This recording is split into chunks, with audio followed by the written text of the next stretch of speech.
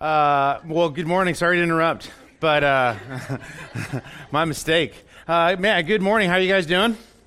Yeah? Good.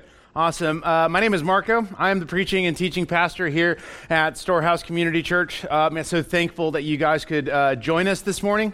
We're going to head into a new sermon series later on, or this morning we're starting a new sermon series, but before I jump into that and kind of walk through a couple of welcoming things. Wanted to take this time to do something that we do on a monthly basis. It's called Mission Moment. This is a time where we inform you of missionaries that we support financially, partnerships that we have locally, but partnerships that we're also, or networks that we're also a part of globally. One of those networks is called Acts 29. We are an Acts 29 church.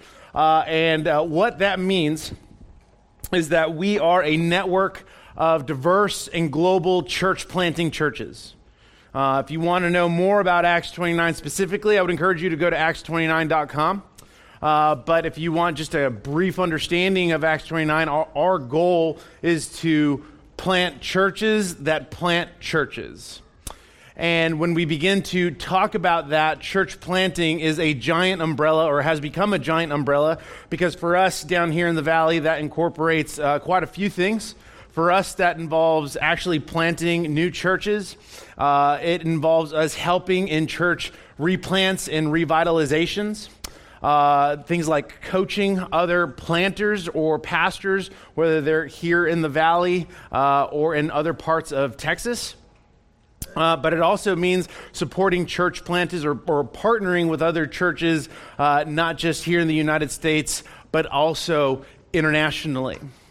Our part of the network is broken down into, I think, 13 or 14 regions. We are a part of the South Central region, which consists of central Nebraska, Kansas, western Missouri, Oklahoma, and Texas. So we have a giant network, a giant network within the realm of Acts 29. In addition to that, every region or every network partners with another network. And for us, we are partnering with what is considered right now Acts 29 Latin America. For example, we just had a mission team that went down to Guatemala a couple of weeks ago. We're looking at partnering with some churches there, but more specifically, we're going to be partnering in the very, very close future with a couple of churches in Mexico. Mexico right now is blowing up in the sense that many, many gospel-centered churches are being planted, and that is awesome. And what that also means is that they need support. And so us as a congregation, we actually help fund several church plants, or we help fund planters who need to get assessed and trained to be in Acts 29. And so anyway, that's the whole premise of Acts 29. We're big fans of Acts 29. We love our friends in Acts 29. If you want to learn more about Acts 29 in terms of specifically, a little bit more specific into what we do, man, hunt me down after service. I'd love to share that. If you've ever thought about what church planting is, or maybe see that in the future, man, come see me after service. Would love to talk to you. In the back on our Connect desk, we have some Acts 29 pamphlets so you can learn a little bit more, not just about this network organization, but also our region. And so that is Acts 29 in a nutshell. I'll go ahead and transition into our time today. And as I do that, number one, if you are new, again, welcome. So glad that you're here. On the chairs, there should be these Connect cards. Fill one out. Leave it in the offering basket. We'd love to hang out. We'd love to hook you up with information, or take that card to the back Connect desk and Christina will take care of you. Also, if you are new or you are in need of a Bible, because as we go through sermon series, we preach straight from the Bible. There are Bibles both in the Connect desk and in several of the rows that you're in. That is our gift to you. So please take one, should you feel led to, which we would love for you to do.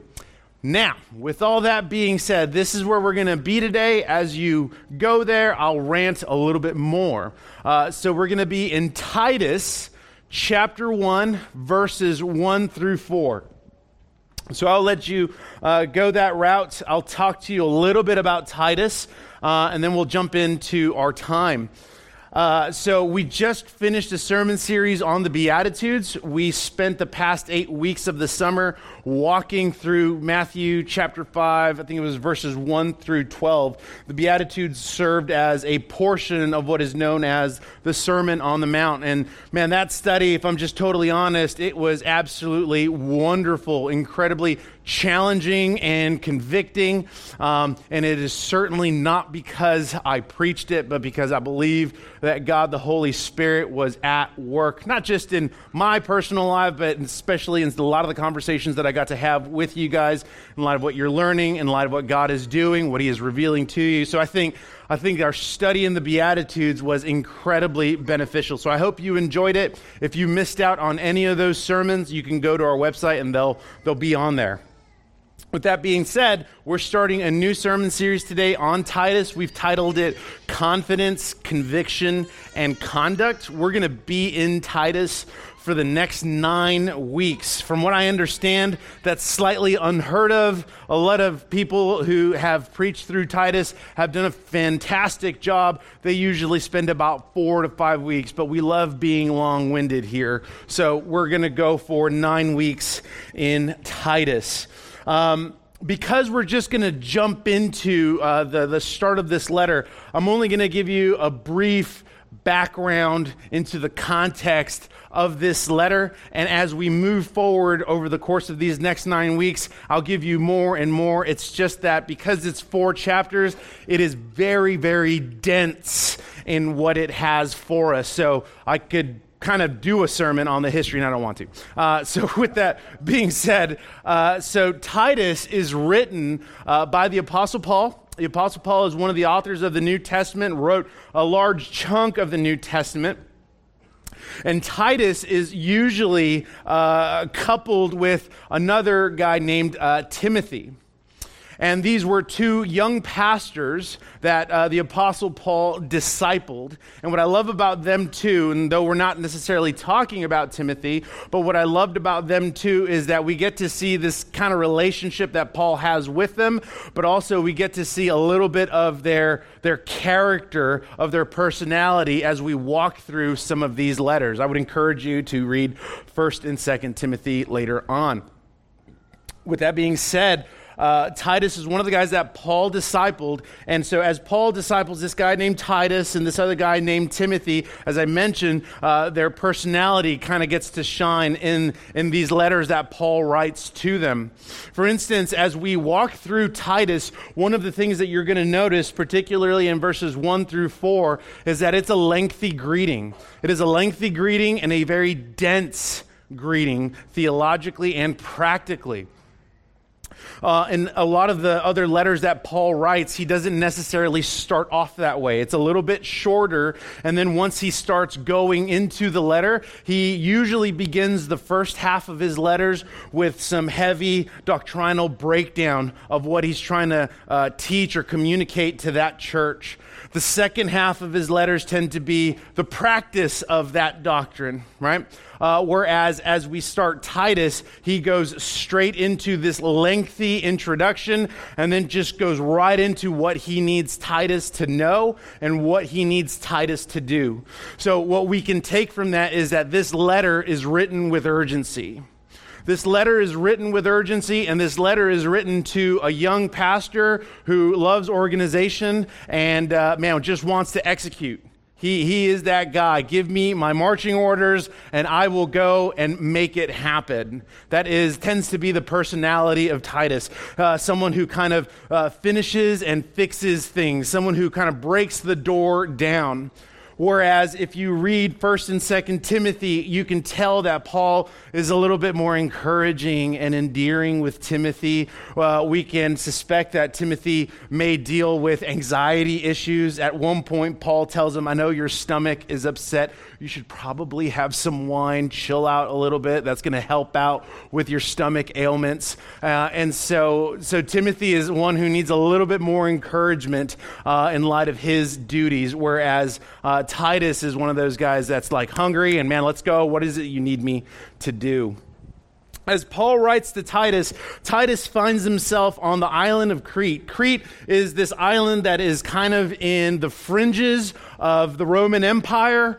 Think of it this way. When they talk about Crete, not because it's unimportant, but it would be something like us talking about Benitez. It would be us talking about McCook, right? These are small towns and cities that are kind of on the fringes of places like Farr and Edinburgh. They're way out there, but just because they're way out there doesn't mean that they don't need order or the gospel.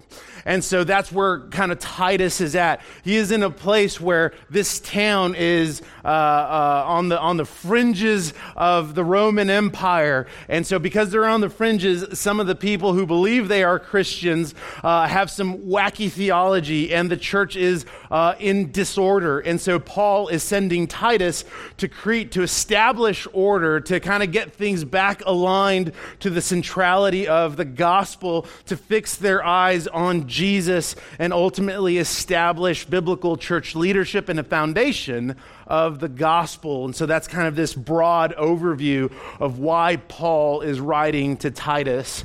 And because of that brief overview, we can see why there's a little bit of urgency that comes in this letter. You may not necessarily hear that in these first 4 verses, though I think you will. But certainly as we walk through this letter, you're going to hear Paul really undergo a lot of things. Now, why we chose to walk through Titus is because as we walk into the fall semester, we thought it would be a wonderful opportunity to walk through what does a gospel-centralized church look like, but at the same time, how does that impact our conduct as Christians? When we're talking about confidence, really, that's just another word for talking about our identity. When we're talking about our conviction, we're talking about what convicts us as seen in the Word of God and how that relates to what we do, our conduct. So that is a brief overview of Titus. Here's what I'll do. I'll read the first 4 verses, I'll pray, and then we'll jump into our time, just like Paul jumps into this letter. Here we go. Titus 1, 1 through 4. Paul writes, Paul, a servant of God and an apostle of Jesus Christ, for the sake of the faith of God's elect and their knowledge of the truth, which accords with godliness, in hope of eternal life, which God, who never lies, promised before the ages began, and at the proper time manifested in his word through the preaching with which I have been entrusted by the command of God our Savior. To Titus, my true child in the faith, my true child in a common faith, grace and peace from God the Father in Christ Jesus, our Savior. That's a lot. We should probably pray. Here we go. God, as we begin our time in your word, number one, we simply want to praise and thank you for allowing us to gather and sing praises to your name.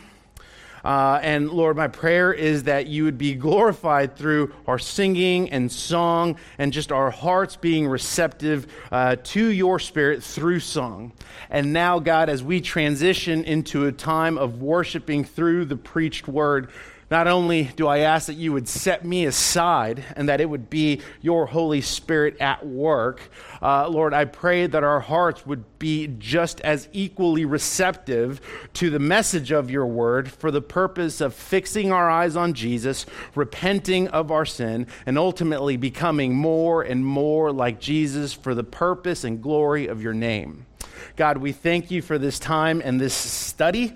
Pray that, again, you would be glorified. It's in your name that we pray. Amen.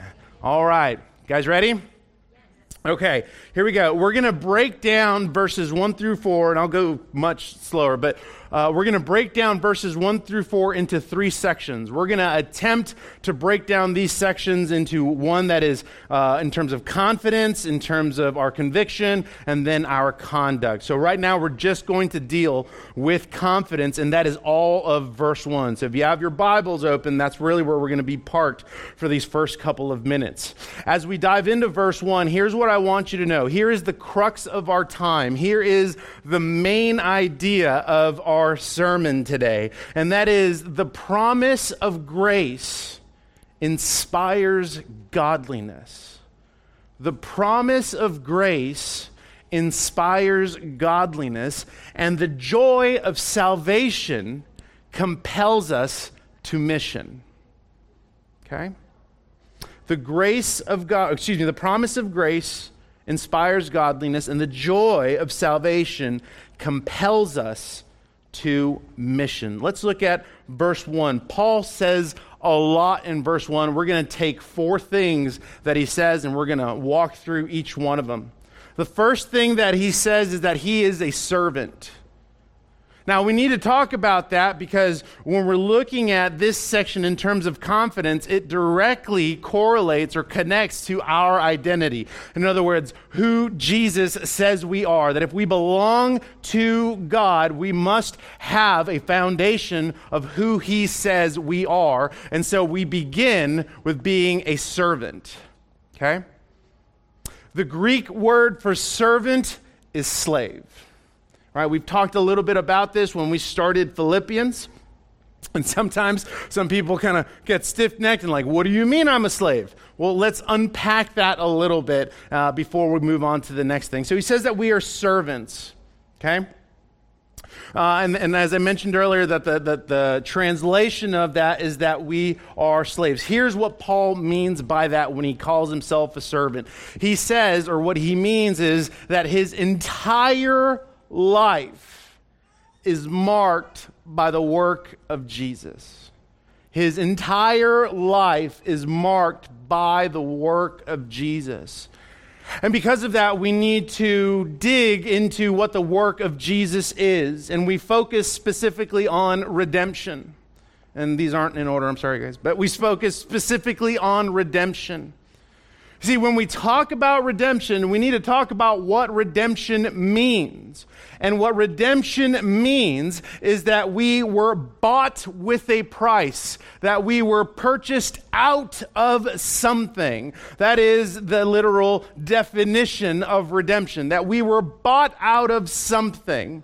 And when we apply that to the truth of the gospel and the work of Jesus, what that means and implies is that we were bought out of our slavery to sin and to never return. Redemption means that we were purchased out of slavery only to never return. And so what was the currency? It was the blood of Christ.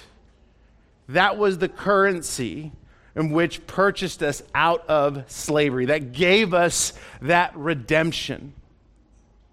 Further, as we look at redemption, we then begin to distinguish the difference between being a slave to sin and a slave to righteousness. That is, if you belong to Jesus, you have been rescued from your sin, so you are no longer a slave to sin, but a slave to righteousness. And so let's look at Romans 6. That was chapter 5, right? Romans 6, verse 15 through 18. This is what the Apostle Paul says. Where are we? What then? Are we to sin because we are not under law, but under grace? By no means. Do you not know that if you present yourselves to anyone as obedient slaves, you are slaves of the one whom you obey, either of sin which leads to death or of obedience which leads to righteousness? But thanks be to God that you, who were once slaves of sin, have become obedient from the heart to the standard of teaching to which you were committed, and having been set free from sin, have become slaves of righteousness. What Paul is saying is that the work of Christ has rescued us from our slavery to sin, and it is precisely because of that that our life is now marked by the work of Jesus. So we are now slaves, servants to righteousness. In addition to that, we will talk about being servants, and many will push back and say, then how come we still sin? If Christ has rescued us from our sin, why do we continue to sin? Here's what I would say. In light of the work of Christ, the presence of sin still is here, or is still here, but not its power. That if you belong to Jesus, you have the power through the Holy Spirit to say no to sin. That is the beauty of the gospel. That you are no longer a slave. That his presence may linger, but not its power. And so you can say no to sin because of the work of the Holy Spirit. And so because of that, that is why Paul marks himself as a servant. That is why we should mark ourselves as servants, because of the work of Christ, because our life is marked by the work of Christ. Number 2, Paul says that he is an apostle. The word apostle has a general definition and it has a technical definition. We'll briefly look at both, though we won't spend a lot of time on it. But in short, what Paul is saying when he refers to himself as an apostle, he is referring to two things. Number 1, he is referring to authority, and number 2, he is referring to being sent. Right? He is referring to his authority and he is referring to being sent. So how does that apply to you and I? Let's start with being sent. One of the translations of apostle is sent ones. Here's what we would say about being sent or being missional or being a missionary, right? Where you are is where you have been sent. Where you are is where you have been sent. You might be a teacher, and so you have 500 students, right? That is your mission. That is where you have been sent. You might be a stay-at-home parent. That is where you have been sent. You may be a business owner or a student. That is where you have been sent. And the authority that ultimately he is going to be talking about in just a few short verses, the authority is being a herald of the gospel. So we are sent wherever it is we are with the authority of the gospel, that we are ambassadors for Christ. That is what he means when he says, or that is what we mean when we're undertaking apostleship, that we are sent. That we are sent to wherever we are, and we are there with the authority of the gospel, which means what? Man, that we are to be heralds of the gospel wherever it is we are. Right? Doesn't have to be fancy. Again, I mentioned if you're a stay-at-home parent, let's say you got 2 little ones, man, you got 2 disciples. You have 2 disciples there with you. Right? If you work a 9 to 5, you have people that are there who are your disciples. Number 3, that we are chosen. So the first one is that we are servants. Next one is that we are sent. The next one is that we are chosen. Paul goes on to write, for the sake of the faith of God's elect and their knowledge of the truth. Oh, it's up here. For the sake of the faith of God's elect and their knowledge of the truth. I love this. Right? Here's why I love it, because we're going to talk about 2 things. Go ahead and leave this verse up. We're going to talk about 2 things. Number 1, we're going to talk about the sovereign work of God and human responsibility. The sovereign work of God and human responsibility. If you could put the verse back, I'd really appreciate that. This is where I wish I had a whiteboard. Okay? Okay, so servant of God and an apostle of Jesus Christ for the sake of the faith. If you are, underlining and highlighting and taking notes, I want you to underline that. For the sake of the faith, right? For the sake of the faith, that is referring to human responsibility. For the sake of the faith, that's human responsibility of God's elect, that is God's sovereign work, and their, he's talking about the Christians, and their knowledge of the truth. Here's the brief breakdown. God's sovereignty and human responsibility run parallel. They run parallel to one another. In other words, God is sovereign over the work of salvation from beginning to end through grace. And no one will be saved unless they repent and believe. Repent and believe, and you will be saved. That is Romans 10. Right? They run hand in hand with one another. Sometimes some people lean too heavily on one for the purpose of not wanting to do anything. Sometimes some people will use the sovereignty of God as an excuse to diminish, devalue, and remove missions and evangelism. But if we see that the sovereignty of God and human responsibility run parallel to one another, what that should tell us is that if we belong to Jesus, number one, we should be the most humble.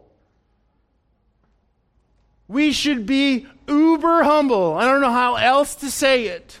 Because there is nothing that we've done to earn our salvation. Our salvation is by faith through grace.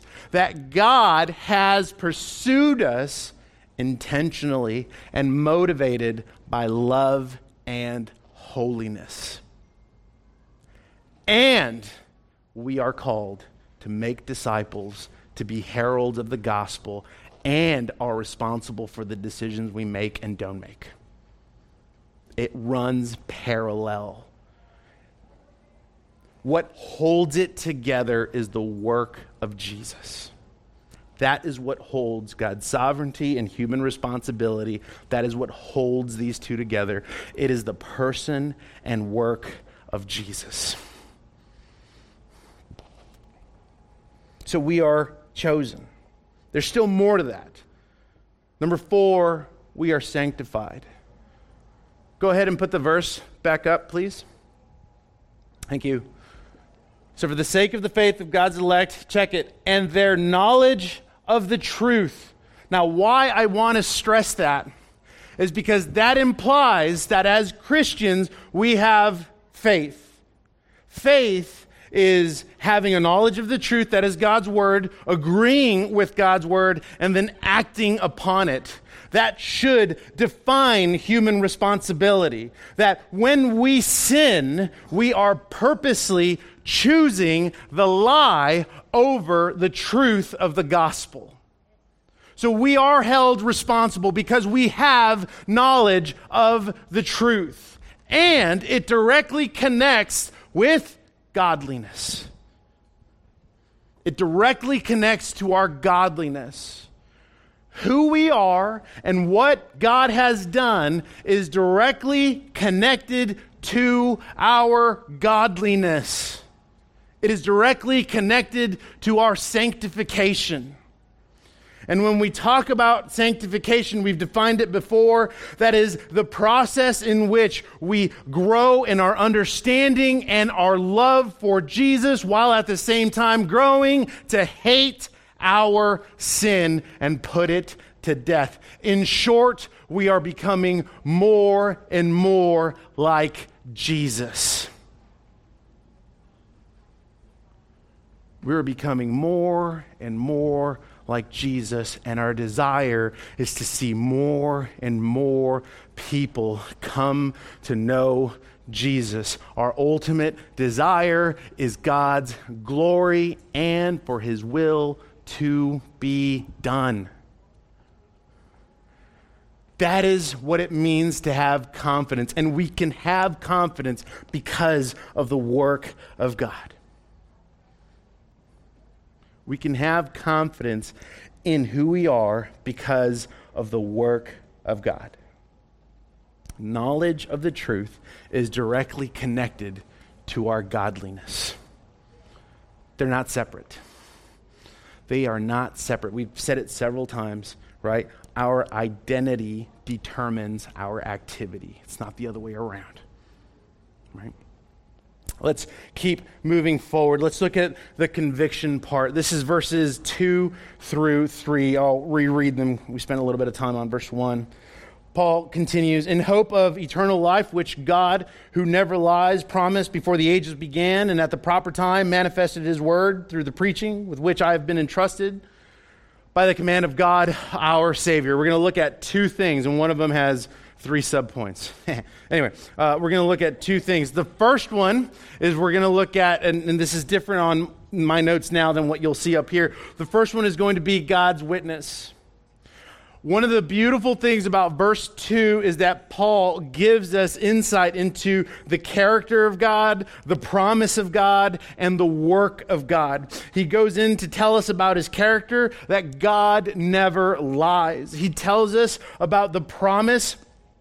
He tells us about the promise of our salvation, and he tells us about his work, and that is the hope of eternal life. What does that mean for us? It means a couple of things. It means that we have security in the work of God, that our salvation is not an afterthought, but an intentional pursuit. That's what it means. When we're talking about the hope of eternal life, it's not something that is wishful thinking for the Christian. Today, like in this time, 2018, when we use the word hope, we may refer to something that is may or may not happen. We may refer or use the word hope to wishfully think about something that may or may not happen. When we are looking at the word hope as seen in Scripture, it is a confident certainty of something that we may not have now, but we will. It is confident certainty. It is factual. It is truth. It will happen. And so when we are talking about the hope of eternal life, we are talking about something that is true, not wishful. And as he continues to talk about the plan of salvation, God's plan for redemption, his pursuit of you has been intentional. It is not random. You do not belong to Jesus just because, but because you have been pursued. Because you have been pursued. Number 2, God's word. Paul continues in this section. He goes on to say, promised before the ages began and at the proper time manifested in his word through the preaching with which I've been entrusted by. We know that the word of God entered into human history as the man Jesus Christ. And in light of his death and resurrection, he has entrusted us with his word. He has entrusted us with his word. And so what that tells us is that we are to be heralds of the gospel because we are first recipients of the gospel. We are to be heralds of the gospel because we are first recipients, of the gospel.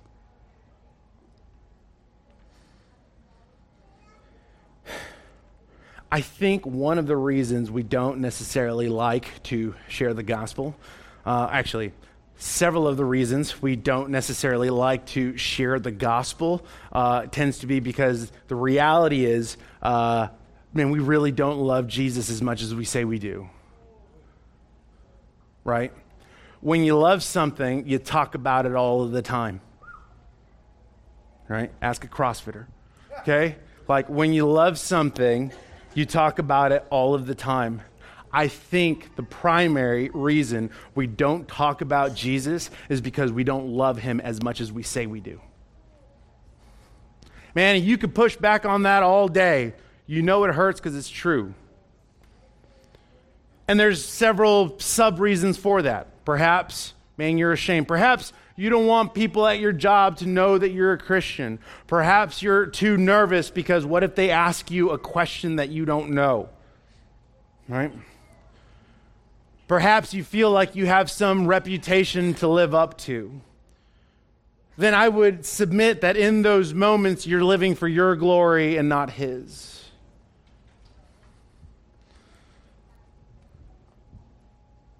We are heralds of the gospel because we are first recipients of the gospel.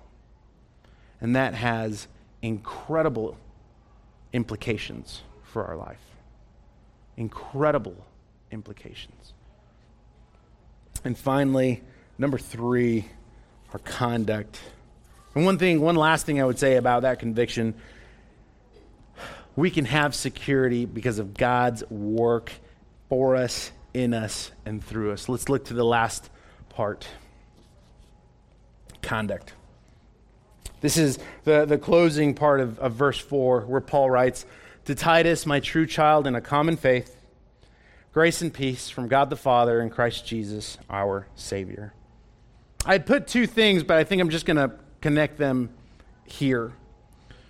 One of the things that this tells us about, or one of the things that we see, is that we share common faith, that we are rooted and that we are grounded in the saving work of Jesus. Now, that's incredibly encouraging, because that means that by grace we have become family. By grace we have become family, and what we will not compromise is the gospel and the saving work of Jesus. We won't compromise on that.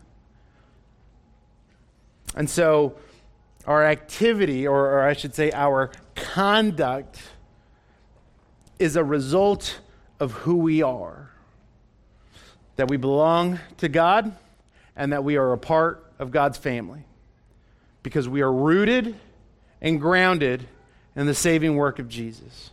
Now, Paul continues. After he says, "A common faith, grace, and peace from God the Father and Christ Jesus, our Savior." Here's what I would say to encourage you Christians.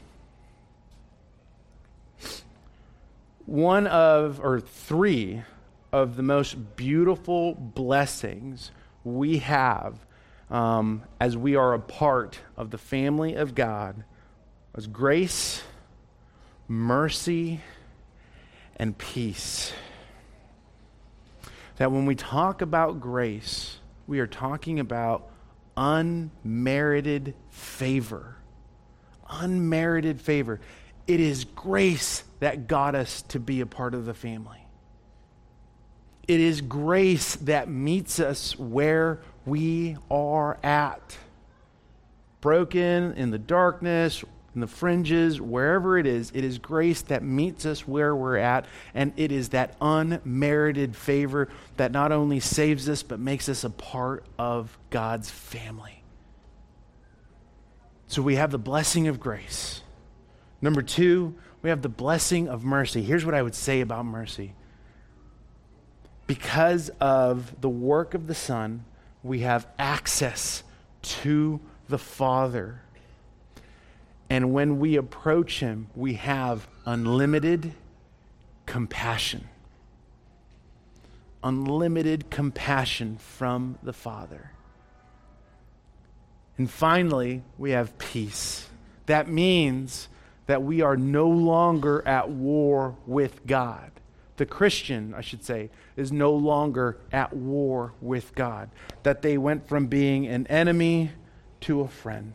They went from being lost to found. They went from being an orphan to now being a son or a daughter. We have peace. Church, the promise of grace is that it inspires godliness. It inspires godliness, and the joy of salvation compels us to mission. Who we are determines what we do. If we are captured by the love of Jesus, we will love Him back, not out of obligation, but gratitude. Join me in prayer.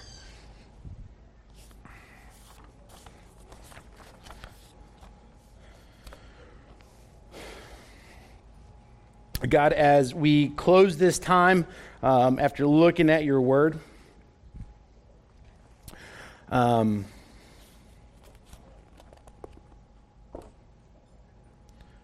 Lord, as we reflect on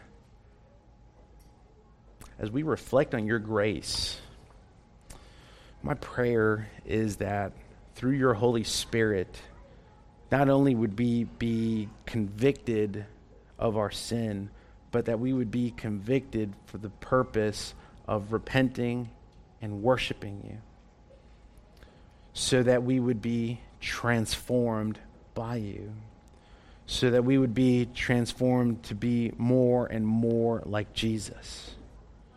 Lord, if your grace inspires godliness, then I pray that we take this moment to look at where we have purposely disconnected those two. That we would reflect on where we compartmentalize our life, where we compartmentalize the joy of our salvation and mission, evangelism being a herald of the gospel. Lord, I pray that we would reflect on that, man, as an individual, as a parent, as a spouse, as a teacher, whatever it is we are, that we would reflect on that and then repent of that. Lord, we desire for our lives to be marked by the work of your Son, Jesus. We desire to be more like Jesus and less like ourselves. We desire for our love to increase and for us to decrease. And so, God, we thank you for this time. We thank you for the letter from Paul to Titus. Lord, I pray that it would challenge us in these next 9 weeks. I pray that it would challenge us. I pray that it would compel us to change. I pray that we would find ourselves in a posture of humility and a posture of, passion for your glory and your supremacy.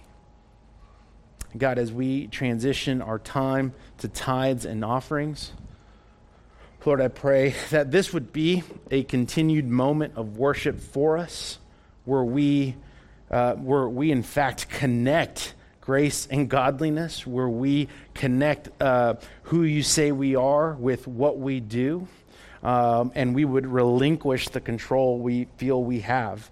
In fact, that this would be a moment, an opportunity of personal and public worship. That this would be a time where we get to testify to the work, to your work in our lives. And so, God, we thank you for this time. It's in your Son's name that we pray. Amen.